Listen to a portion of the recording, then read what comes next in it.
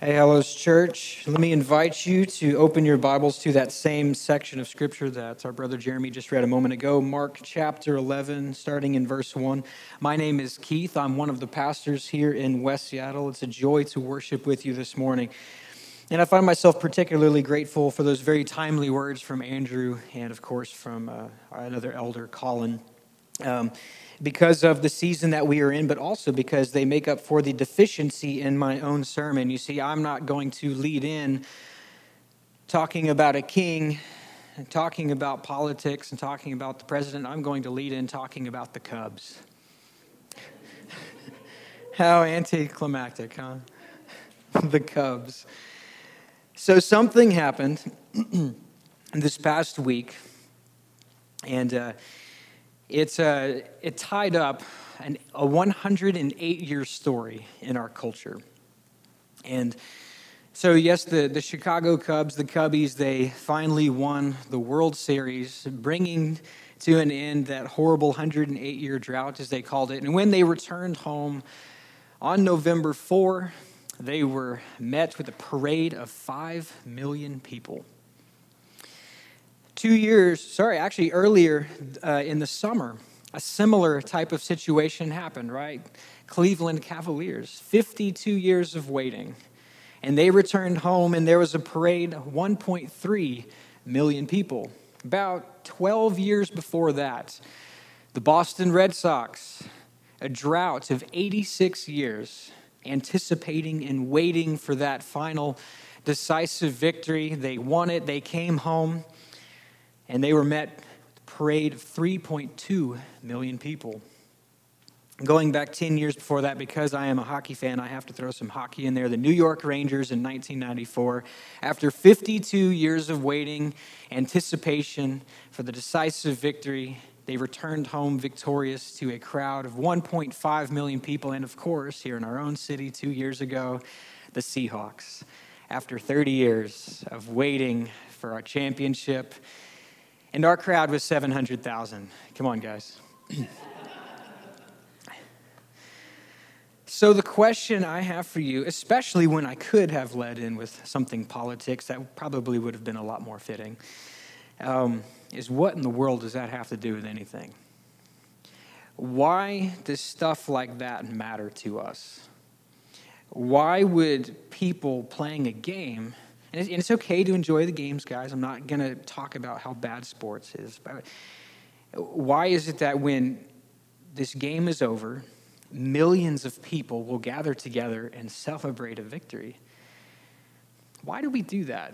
And it's not, we're not the only country that does that. It happens with World Cup. It happens with all kinds of things. Why do we as people do things like that? And of course, the next question has to be, what in the world does that have to do with Jesus entering Jerusalem on a donkey? Well, by God's grace, we will find that out in just a moment, but let me pray for us one more time, and we'll jump in. God, I thank you for this church family. I thank you that by your kindness and by your grace that this church is about you, Jesus, and this church is about the gospel and the good news.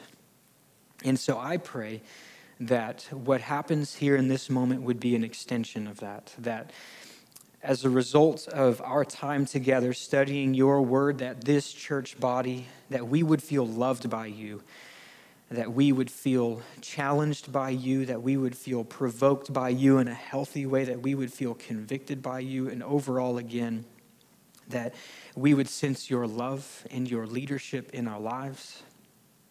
And God, that you would fill us with such a great hope, because Jesus is the King that we need, and he's the King that went to the cross for us. So, Lord, please use this time, build your church, grow your kingdom, and we ask this in the name of Jesus. Amen. When you come to this moment in the Gospel of Mark, a lot has been building up. Jesus has been saying a lot of things. He's been alluding to a lot of Old Testament sayings. The people have been getting hints of what he has been getting after, and they've been proclaiming things about him. There's been a lot building up and leading to this moment. it would be very easy to say that as Jesus is riding into Jerusalem, one word that could sum all of it up is that word longing. This hopeful expectation and anticipation that the arrival of Jesus into Jerusalem really means something. You don't quite see it as clearly in the Mark text, but you definitely see it in all of the accounts coming together. This is, in fact, a paramount moment in the Gospels. Luke would indicate in his gospel account of this event, not a contradictory account, of course, but he just adds extra details, that as Jesus is riding into Jerusalem on a donkey, that the Pharisees would begin to rebuke him in a way, and because they don't like that people are shouting, "Hosanna to the Son of David," and that they're crying out for the kingdom of David. They don't like that. And Jesus responds to them, and I'm going to be paraphrasing some of these. He says that if these people were to be silent, even the rocks would cry out. And what Jesus is getting after here is that this is an incredible moment in the gospel narrative, in the gospel story. Because when you look throughout all of Scripture, you see that the physical world that we live in responds to God. There's language all throughout the Old Testament and even some in the New Testament that says that the waves of the ocean, the waves of the sea, the mountains, the fields, the heavens, the stars, all of these things are responding to God in such a way that is praise. And so in this occasion of Jesus entering into Jerusalem, and you get this sense of longing. You see, especially in Luke's narrative, that the physical creation is doing the same exact thing.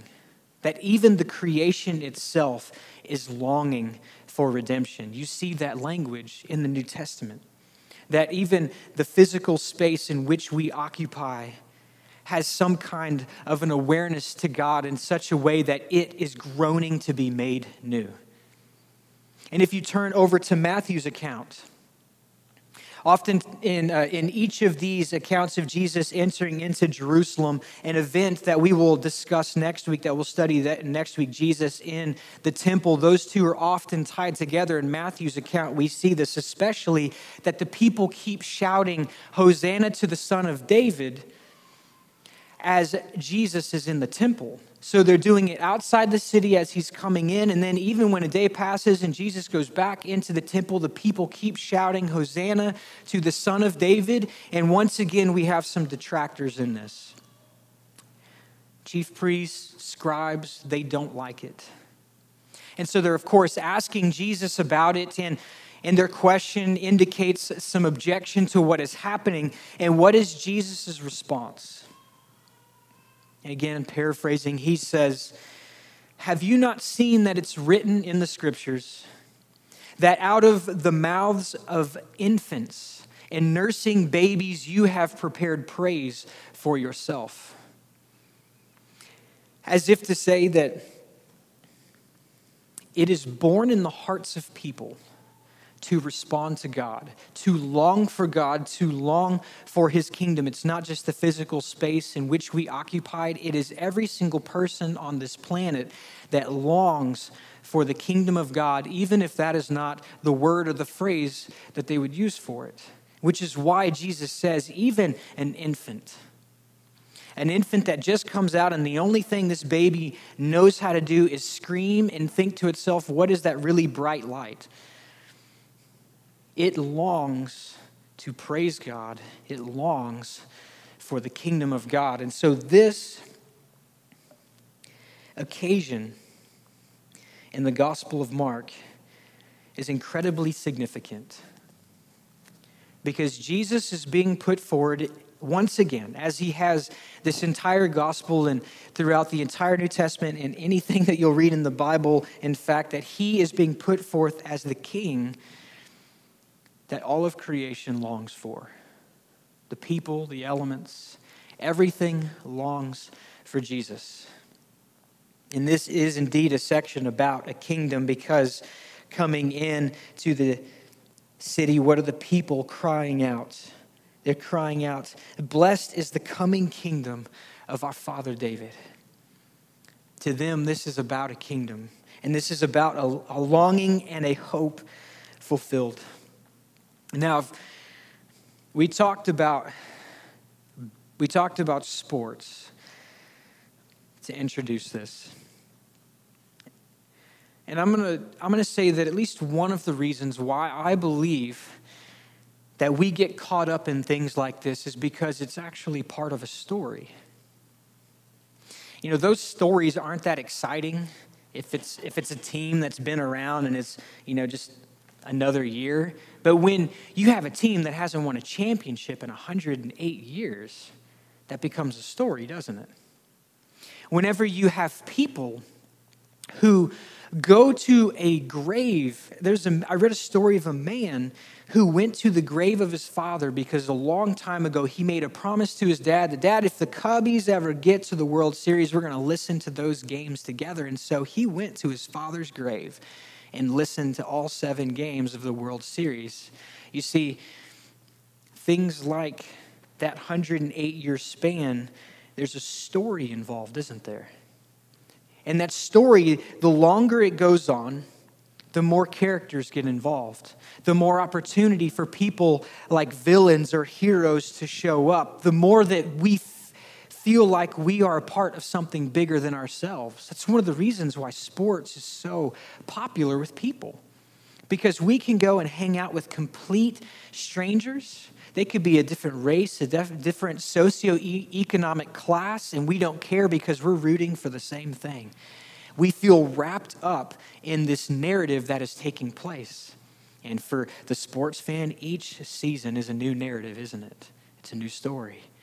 And in the case of the Cubs, it was 108 years of story mounting up on each other, and it just had this fantastic finish. And as at least a kind of a sports fan, I would say that it was probably supposed to be one of the greatest baseball games ever played. So it had a great finish to it. And like any good story, people are already looking for heroes, aren't they? People are already trying to think of who's the player that really stood out among everything else. They're trying to think, was it, the manager's use of all of his players throughout the series? They're even looking at the general manager, the one who was the architect of the team. Is he the hero of the story? People were, for years, trying to assign a villain. The poor guy about 10 years ago when the Cubs were in the playoffs, and some of you remember this story. This poor guy's just an excited fan. He reaches for a foul ball, and that plays a small role in the Cubs eventually losing the game, and their hopes are dashed again. And this poor guy is ostracized in Cubbies Nation for the rest of his life. He became a villain in this story. But every story has a hero, right? In every story we see, we want a hero. And when this is happening in the Gospel of Mark, there's this amazing moment in all of the story of the Bible that perhaps, maybe second or third only to the resurrection, that Jesus is being put forward as that hero. You see, this book that we are studying from beginning to end, is actually one big story. If you're not really sure and you want to test that, I encourage you afterwards, I'll give you a reading assignment. When you go home, go read the first 3 chapters of Genesis, which is the beginning of the story, and then go read the last 3 chapters of Revelation, which is the end of the story, and see how many things line up. And see how many things get wrapped up. See how many things get solved or concluded, or how many things get taken care of as a part of the story. I know for some of you highly literary, you bookworms, I know that agitates you that I just told you to read the end of the story before you actually read the story itself. But in the case of the Bible, it's okay to cheat and go read the end of the story. Okay, guys? So that's your reading assignment if you want. But this is one big story. Now, we have to be careful and say that this isn't just a story. This is God's word. We believe that God has spoken into human history and communicated in such a way that we could understand who he is, and that could be transmitted and translated and given to people of all nations and ethnicities and languages. God wants to be known, and so he has given us revelation, and we do believe that it was inspired by the Holy Spirit and written through human beings. There's something very special and singularly unique about this book. But one of the reasons why we love stories, even though we're a highly literate culture and just about everything we communicate is in print, one of the reasons why we love stories is because God made us to love stories. Because God has written a story. And like all good stories, there's a hero, and Jesus is being put forward as the hero of this epic story. And Jesus is being put forward as the one who fulfills all the plans and the purposes of God. And we see little glimmers of it in here. Let me go ahead and reread some verses for us. As they approached Jerusalem at Bethphage and Bethany near the Mount of Olives, he sent 2 of his disciples and said to them, "Go into the village opposite you, and immediately as you enter it, you will find a colt there, on which no one yet has ever sat. Untie it and bring it here. If anyone says to you, 'Why are you doing this?' you say, 'The Lord has need of it,' and immediately he will send it back here." And they went away and found a colt at the door outside on the street, and they untied it. Some of the bystanders were saying to them, "What are you doing untying the colts?" And they spoke to them just as Jesus had told them, and they gave them permission. They brought the colt to Jesus and put their coats on it, and he sat on it. And many spread their coats in the road, and others spread leafy branches which they had cut from the fields. And those who went in front and those who were followed were shouting, "Hosanna, blessed is he who comes in the name of the Lord. Blessed is the coming kingdom of our father David. Hosanna in the highest." Does something seem strange to you in this? This is 11 verses, and 7 of it was dedicated to a donkey. Isn't that weird? Now, the Gospel of Mark is known for being concise and being fast-moving and getting from story to story and getting to the point very quickly. If you want extra details, go check out Matthew, go check out Luke, but not Mark if you want the extra details. So why in the world is there so much written about Jesus getting a donkey?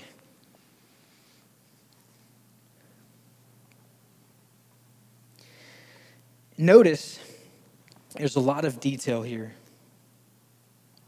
And notice that every single bit of detail that happens just as Jesus said it would. Now, there's a couple of ways that we can look at this. Either this was prearranged or it was simply a quality or an expression of Jesus' divine knowledge. Honestly, you could answer either way. And the shock factor here should be the same, because this isn't the day of texting and email, and this isn't the day of 20 years ago when we had beepers and pagers, right? You wish we had those again, don't you?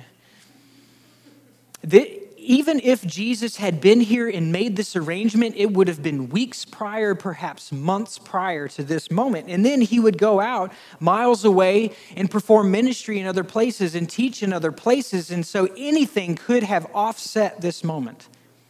There could have been a storm to offset this moment. In fact, there was a storm. There could have been sickness offsetting this moment. There could have been exhaustion offsetting this moment. In every single way, every detail of what Jesus said would take place happened. The fact that there would be a donkey tied up, and that the age of this donkey would be such that it is still referred to as a colt, a foal of a donkey. That matters. The fact that this donkey would be of such a condition that no one has yet ever ridden on this donkey. And by the way, in biblical language, that means that this donkey would have a sacred purpose. The fact that there would be people waiting there with a question. And the fact that they would respond in the way that they needed to. Every single detail of this happened in the way that it needed to, in the way that Jesus intended for it to, in the way that Jesus planned for it to. And the reason why that matters is because that's just a blip, that's just a shadow of everything that is colliding in this moment. You see, it's not just about a donkey in this moment. That matters. But it's just a snapshot of a much, much bigger picture. Because what's happening here, when everything happens just as Jesus said it would, it's indicating a much bigger picture. Everything is happening overall as God said it would. And so we're going to do something in this moment that's going to be a little different. I told you that this is one big story and I promised you guys last week when we were talking about the Son of David that really matters. There's some pretty amazing things that have to do with the Son of David, and I promised you guys I got to keep my promise that we're going to talk more about what that means. We're going to, as best as we can, as briefly as we can, try to understand what is the big deal about what's happening here. And so I'm just going to tell you a story. And if you don't mind, I'm going to assume the posture of storytelling, and that is sitting down. Like Grandpa, I am young, but I am losing my hair, so it's a little bit appropriate. I just want to tell you guys a story. So as best you, and by the way, in your handout, there's a list of scriptures that I am going to reference. I'm going to ask you to just kind of set that aside for a moment and just listen to the story. So in the beginning, God created the heavens and the earth. And in 6 days, God spoke and created everything that was. Something special happened on the sixth day. It was that God created man and woman in his image, Adam and Eve in his likeness. And God rested on the seventh day, and then Adam and Eve enjoyed this created order that God had made. They were placed in the garden to work it, to enjoy it. And the world was such that even Adam and Eve were naked, and they were not ashamed. Now, a little later on in the story, a snake slithers his way up to Eve. And through some questions, through some statements, this serpent manages to deceive Eve. You see, God had given them a command. He said, you can enjoy everything that you see in this garden, but there's one tree that you cannot enjoy. You cannot taste its fruit, because in the day that you do, you will die. And when this serpent had deceived this woman, she took the fruit from this tree that was forbidden and she ate it. She gave it to her husband, Adam. He took it, he ate it. And then both of their eyes were opened and they realized that they were naked. And so they ran and they hid in the bushes and they tried to cover themselves up with fig leaves. All of a sudden they hear footprints. They hear footsteps. It's God. God was walking in the garden and he says, "Where are you?" And Adam cries out from this place of hiding. He said, "We were afraid of you, so we hid because we were naked." And God said to Adam, "Who told you you were naked?" And Adam, perhaps in a moment of panic, blamed his wife. And then God asked Eve, "What have you done?" And Eve, perhaps in a moment of panic, blamed this serpent. And then God looked to the serpent and said, "What have you done?" And this creator God who had made such a beautiful world proceeded to put a curse on each one of them. But all hope was not lost, because in the midst of cursing the woman, in the midst of these consequences that would come about, he looked at Eve and he said, "One will come from you, and although he will be struck on the heel by the serpent, he will crush the head of the serpent." Strange. Well, the story continues on, and Adam and Eve are removed from the garden. God takes skins from one of the animals in the garden and clothes them because apparently those fig leaves were not enough. They weren't good enough. And time would go on. In many generations, there would be a flood, but we won't talk about that flood. We're going to go many more generations after that. And God would appear to a man named Abram. And when he spoke to this Abram, he gave him some promises. And a couple of those promises were this. He said, Abram, I'm going to take you and I'm going to turn you into a nation. Which is strange because Abram and his wife Sarai were way past the age of having kids. Nevertheless, God gave him this promise, and then he also gave another promise. He said, Abram, one of your descendants one day will bless all the families of the earth. It's pretty amazing. And so time would go on. God would keep his promise. Abraham and his wife would have children. And one of those children, Isaac, would have children. And one of those children was named Jacob. And Jacob would have a relationship with the God of his father and his grandfather. And those same promises that God gave to Abram, he passed on to Jacob. And in fact, at one point, God approved this promise by changing his name to Israel. And in time, Israel would have 12 sons. And it's getting close to the time of Israel's death. And like many fathers in those days, he wanted to speak a blessing over his kids. And so he turns to each one of his sons and he gives them a blessing. And wrapped up in this blessing, he says, this is going to be what will be in your future. He's going to give them a prophecy for each one of them. Now, in those days, the firstborn son was the place of honor. And when a father died, the firstborn son would rise up in his place. But there's a problem in Israel's family and Jacob's family because the firstborn son had done something pretty shameful. And so when the blessing comes, there's nothing about the dignity of the firstborn son. And in fact, the next two oldest sons, they've also done something pretty shameful in their past. And so he skips over them as well, and he comes to the fourth son.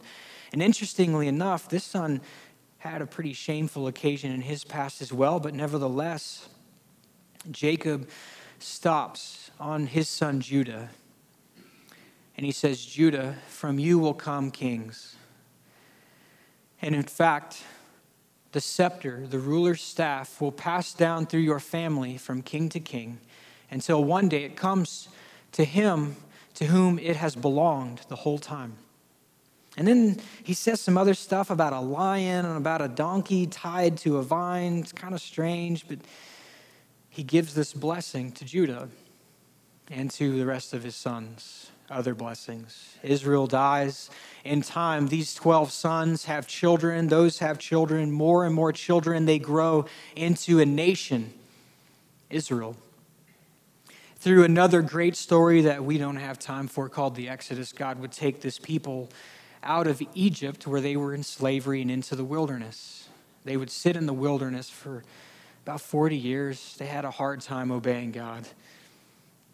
And there was this enemy king during that time. He didn't like Israel. He was pretty scared of him. And so what he did is he went to a guy named Balaam. And he hired him and he said, I want you to curse Israel. And so Balaam agrees, but he has this encounter with God.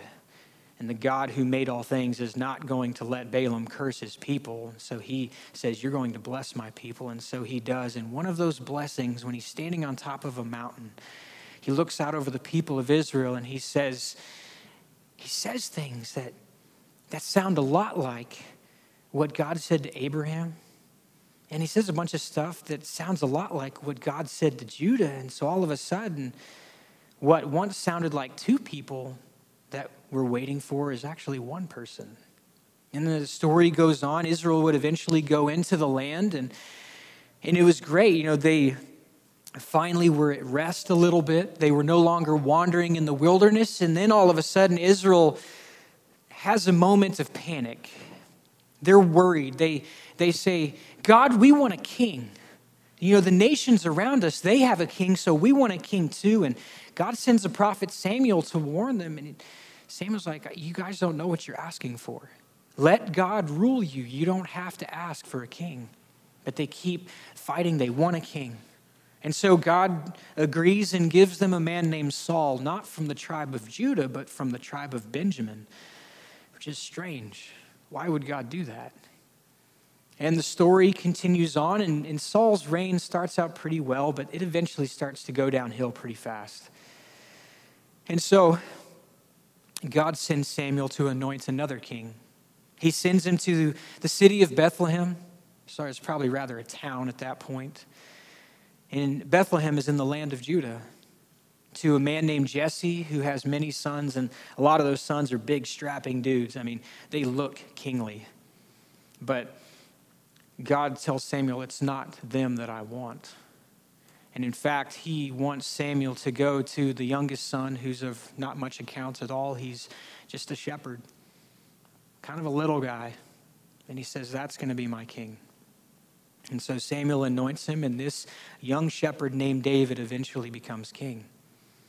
And as we talked about a little bit last week, David consolidates power. Israel is at peace in the land, and he just feels restless because he lives in this palace that's made of cedar. It's beautiful. He's living it up, you might say. But then all of a sudden, he's disturbed because God, the place where God said he would live, is not a building, it's a tent. So David's bothered by this, so he says he's going to build a temple for this God that he serves. But the Creator God, who's been there the whole time, he sends David a prophet named Nathan. And Nathan tells David, you're not going to build a temple. You have too much blood on your hands from all these wars, but your son will. And Solomon, his son, would build a temple. But God would also say to David, you won't build me a house, David, but I'm going to build you a house. And from you, David, will be kings, and your throne will last forever. And David responds in tremendous faith and worship and praise. And this David, even though he wasn't mighty in stature, it was like he was mighty in worship, because he would write tons of songs. They're called Psalms in our Bible, and there's a lot that he would write, and a couple of them actually talk about this king that he was looking forward to. One of them is Psalm 2, where David thinks and meditates and rejoices that God is going to send a king who's going to rule the nations. But then he says something really strange. He talks about this king is going to be God's begotten son.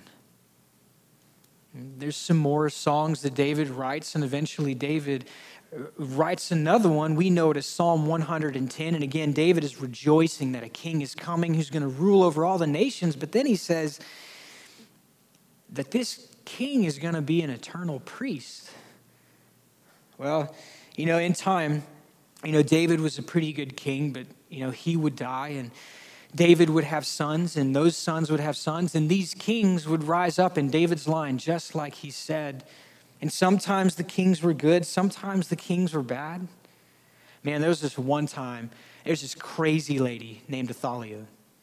She's crazy. She's the queen mother, and she goes and kills every single descendant of David. And when you're reading this, you're thinking, oh my gosh, what about God's promise? But then there's this priest. He sees what's happening, and so he goes and he rescues a child, a single baby, and hides this baby in a temple. And this baby would one day grow up, become a king. His name is Joash. So thankfully, the line of David continues on. More kings, some good, some bad. Everybody's waiting. When is this king who's going to come that's going to rule the nations? And somehow, how is this throne going to go on forever, especially when all of these kings keep dying? And it becomes especially crazy when Israel's nation comes to an end. You see, Israel all this time would have significant seasons of rebellion, and God would send prophets to warn them, but it didn't work. And then Israel was kicked out of their land and their monarchy came to a close. But all this time, these prophets, even though they warned the people, they would continue to give messages of hope. One of those prophets was named Isaiah. And in his book, you can read how one time he said this message from God. He said, "A child will be born to us and a son will be given.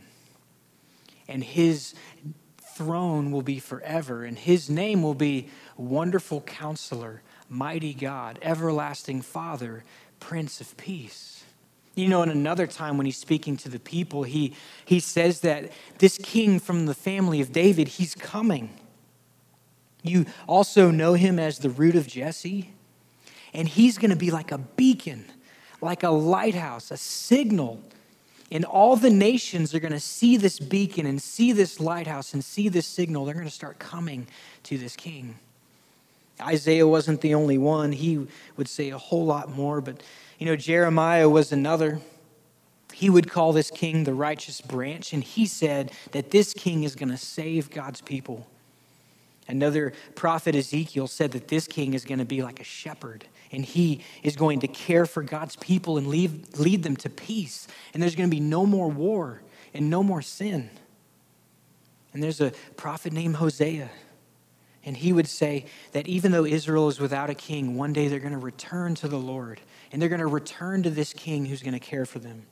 And a prophet like Amos, who would say, this king will come and restore the fortunes of God's people and will establish them and make them to live forever.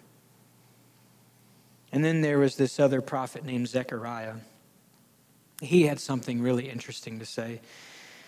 He would say, "Behold, Jerusalem, your king is coming to you. And he has a throne that will last forever. He's coming to you humble and mounted on a donkey, mounted on a colt, the foal of a donkey." And so you see, what's happening here in Mark chapter 11 is pretty big, isn't it? It's an incredibly grand and beautiful story, and Jesus is being put forward as the hope, as the one who fulfills all of those longings, who fulfills all of those expectations. And it's no wonder that the people are crying out, "Hosanna, blessed is he who comes in the name of the Lord. Blessed is the coming kingdom of our father David." The kingdom that we've been waiting for this whole time, it's finally here. He is here, the Son of David. But interestingly enough, it's like the crowds are forgetting something. They're overlooking something. You see, this whole time, Jesus has been talking about the kingdom of God. He's been talking about how he is the Son of Man, the Son of David. He is the fulfillment of the scriptures. But you know what else he's been saying is that the Son of Man must suffer at the hands of men and die for sin and rise 3 days later. He would say this very explicitly to the people. This is a part of the story.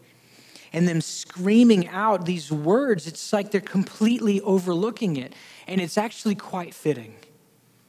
Because what they're crying out is Psalm 118, verse 26. I'm going to read it to you. Psalm 118, verse 26. "Blessed is the one who comes in the name of the Lord. We have blessed you from the house of the Lord. The Lord is God, and he has given us light. Bind the festival sacrifice with cords to the horns of the altar. You are my God, and I will give thanks to you. You are my God, and I will extol you. Give thanks to the Lord, for he is good, for his loving kindness is everlasting." There's not a lot gloomy in this psalm, is there? And it's kind of reflecting the attitude of the people. They are in celebration mode, but they're overlooking something that Jesus has said. And at the same time, we might be guilty of overlooking something that comes immediately before this in Psalm 118. It happens in verse 22. "The stone which the builders rejected has become the chief cornerstone. This is the Lord's doing. It is marvelous in our eyes. The New Testament writers and Jesus himself in Mark chapter 12 would say that this verse pertains to him. And just like someone who's building a building takes this one particular stone and tosses it out because it's rejected, God is going to take that stone and he's going to build something completely different, and that stone will be the cornerstone, the most important stone. And Jesus says, "This is me." That as a part of all of this celebration, we're forgetting the fact that the Son of God, the Son of David, had to be rejected in the same way that they were screaming out this psalm, and forgetting that the stone which the builders rejected is the chief cornerstone. That this Son of David, even though he is the king that we are longing for, he is the king that we need. Part of this grand story and part of him being the hero means he had to be rejected first.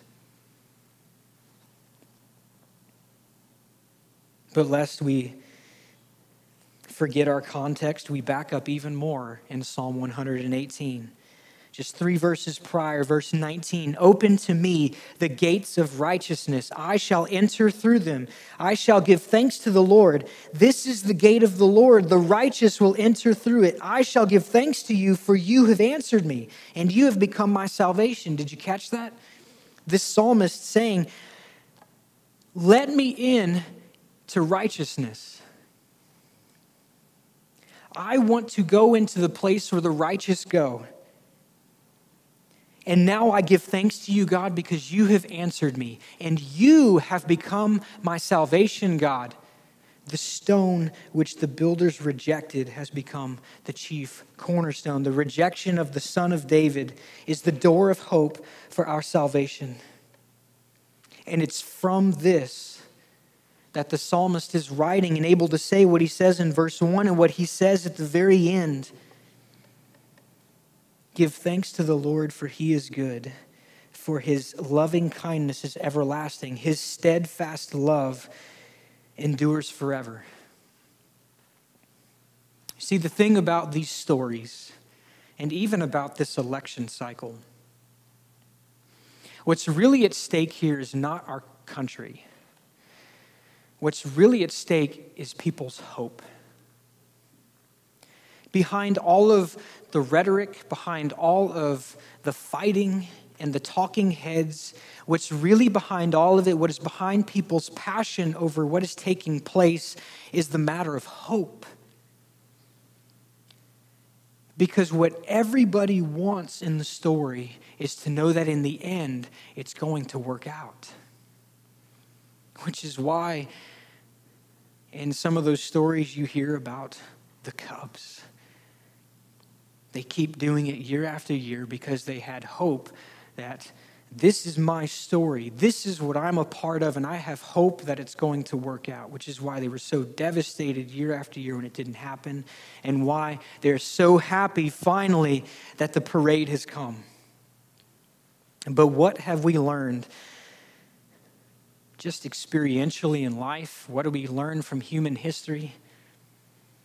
That any hope that we place on any person or any earthly thing will eventually undo us.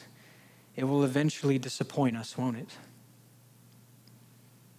Whoever you vote for, see, I'm talking politics. Whoever you vote for will still be a person. And even if we elect the greatest leader in the history of our country, the simple fact is that person's term will end in 4 years. If they get reelected, they'll get another 4, and that's it. And then in time, that great leader will die. And so our hopes, if they are wrapped up in any individual person, they will be dashed and they will be disappointed. Even if they are the greatest leader that you can conceive. But even if it's not about a leader, even if it's about the story that you are wrapped up in, you have hope in something. You have hope that somehow at the end of the story, it's going to turn out the way it's supposed to, the way it should, the happy ending, so to speak. But there's a problem with that, isn't there? And I'm sure there's a lot of Cubs fans who love Jesus. There needs to be more Cubs fans who love Jesus, but the simple fact is there are going to be a lot of people in the city of Chicago and wherever these fans are located, that whenever the streamers are cleaned up, whenever the confetti is cleaned up, when it's all said and done, they're going to come to the end of that story and they're going to wake up and they're going to wonder, what's the new story? What do I live for now? Because that story has been concluded. And so what is my life story now? Which is what is so great about this story. And what is so great about this Jesus, because it's an eternal story. And just like it has been said of him, the Son of David, he is an eternal king. You know, it was so important that Jesus died for sins, and it was so important that he rose from the grave, because an eternal king can't be a king if he stays dead, can he? And just so we are consistent, I'm going to close us by asking you to turn to the end of the story. Revelation. Now, we have to be careful anytime we study this book. Well, any of Scripture, of course, but the Revelation is basically a vision that was written down, and it was a vision given to this man named John, and he is trying as best he can and trusting in the inspiration of the Spirit to write down some things that his mind cannot comprehend and that he probably just has no words for. But what the end of this story is the culmination of God's kingdom. This hope and this longing for a world made new, a world without war, a world without sin. It is told here in the last chapter of this story. There's a problem that happens, though. You see, there's this scene in heaven. And God Almighty, the creator of all things, the one who's been there all throughout this story, is sitting on his throne, and everybody's worshiping and everyone's waiting for this kingdom to come to its fulfillment. But the problem is this, is in his hands he has a book. And he has to open this book for the story to continue and for the story to get wrapped up. And there's 7 seals on this book, and everyone is freaking out, especially John, because no one can open it. In fact, the language of Revelation 5 says this: no one in heaven or on earth or under the earth was able to open the book or to look into it. And John is terrified because what does it say about the kingdom? It's got to come. In verse 4, and then I began to weep greatly because no one was found worthy to open the book or to look into it. And one of the elders said to me, stop weeping. Behold, the Lion that is from the tribe of Judah, the root of David, has overcome so as to open the book and its 7 seals. And if you read from there, all manner of craziness just goes nuts in this book. But it is all a part of the process of God wrapping up this story. And I turn you to the very last page, Revelation 22. After everything has been said and done, after the new heaven, the new earth has been created, and God's people are with him forever in eternal bliss, in his presence, in eternal worship and joy, Jesus has these words. Verse 16, I, Jesus, have sent my angel to testify to you these things for the churches. This is Jesus giving a message to the churches. I am the root and the descendant of David, the bright and morning star. What a great story, and what a great hero. This King Jesus, that as he's riding into Jerusalem, so much is happening just as God said it would. So that when we look forward, and we can trust that everything will happen just as God said it would. And at the center of all of it is Jesus, the Son of David. And so the question I want to leave you with is this. The Gospel of Mark has put forth all kinds of unworthy things that we can give our lives to in exchange for Jesus and in exchange for God's kingdom. And so my questions are this: what unworthy kings do you feel tempted to follow? And similarly, what unworthy stories do you feel tempted to be defined by? Because at the end of this book, right after what Jesus says, is an invitation. It's an invitation for each one of you to come to the King that you need, that you long for, and the King that you have rejected, but who offered himself up for you. But it's also an invitation to come into this story, to be defined by this story, one that lasts forever. And I can think of no better way to wrap this up. In verse 17, the Spirit of God and the bride, the church, say, come. And let the one who hears say, come. And let the one who is thirsty come. And let the one who wishes take the water of life without cost. Heavenly Father, I thank you for such a wonderful, epic, life-changing, earth-shattering, eternally beautiful story. And equally, God, I thank you for a king like no other and a ruler like no other. And that of all of history, past and present and future, points to him, King Jesus, the Son of David. God, I pray that in this moment, you would help us to respond as those in heaven responded, with worship. I pray, God, that you would help those of us who are wrapped up in the wrong story to come into your story.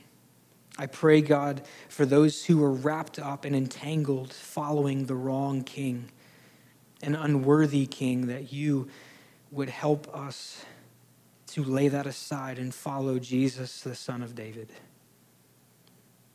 Thank you that you are good and that your love is forever, and that no matter what, you are eternal King. And we pray this in your name. Amen.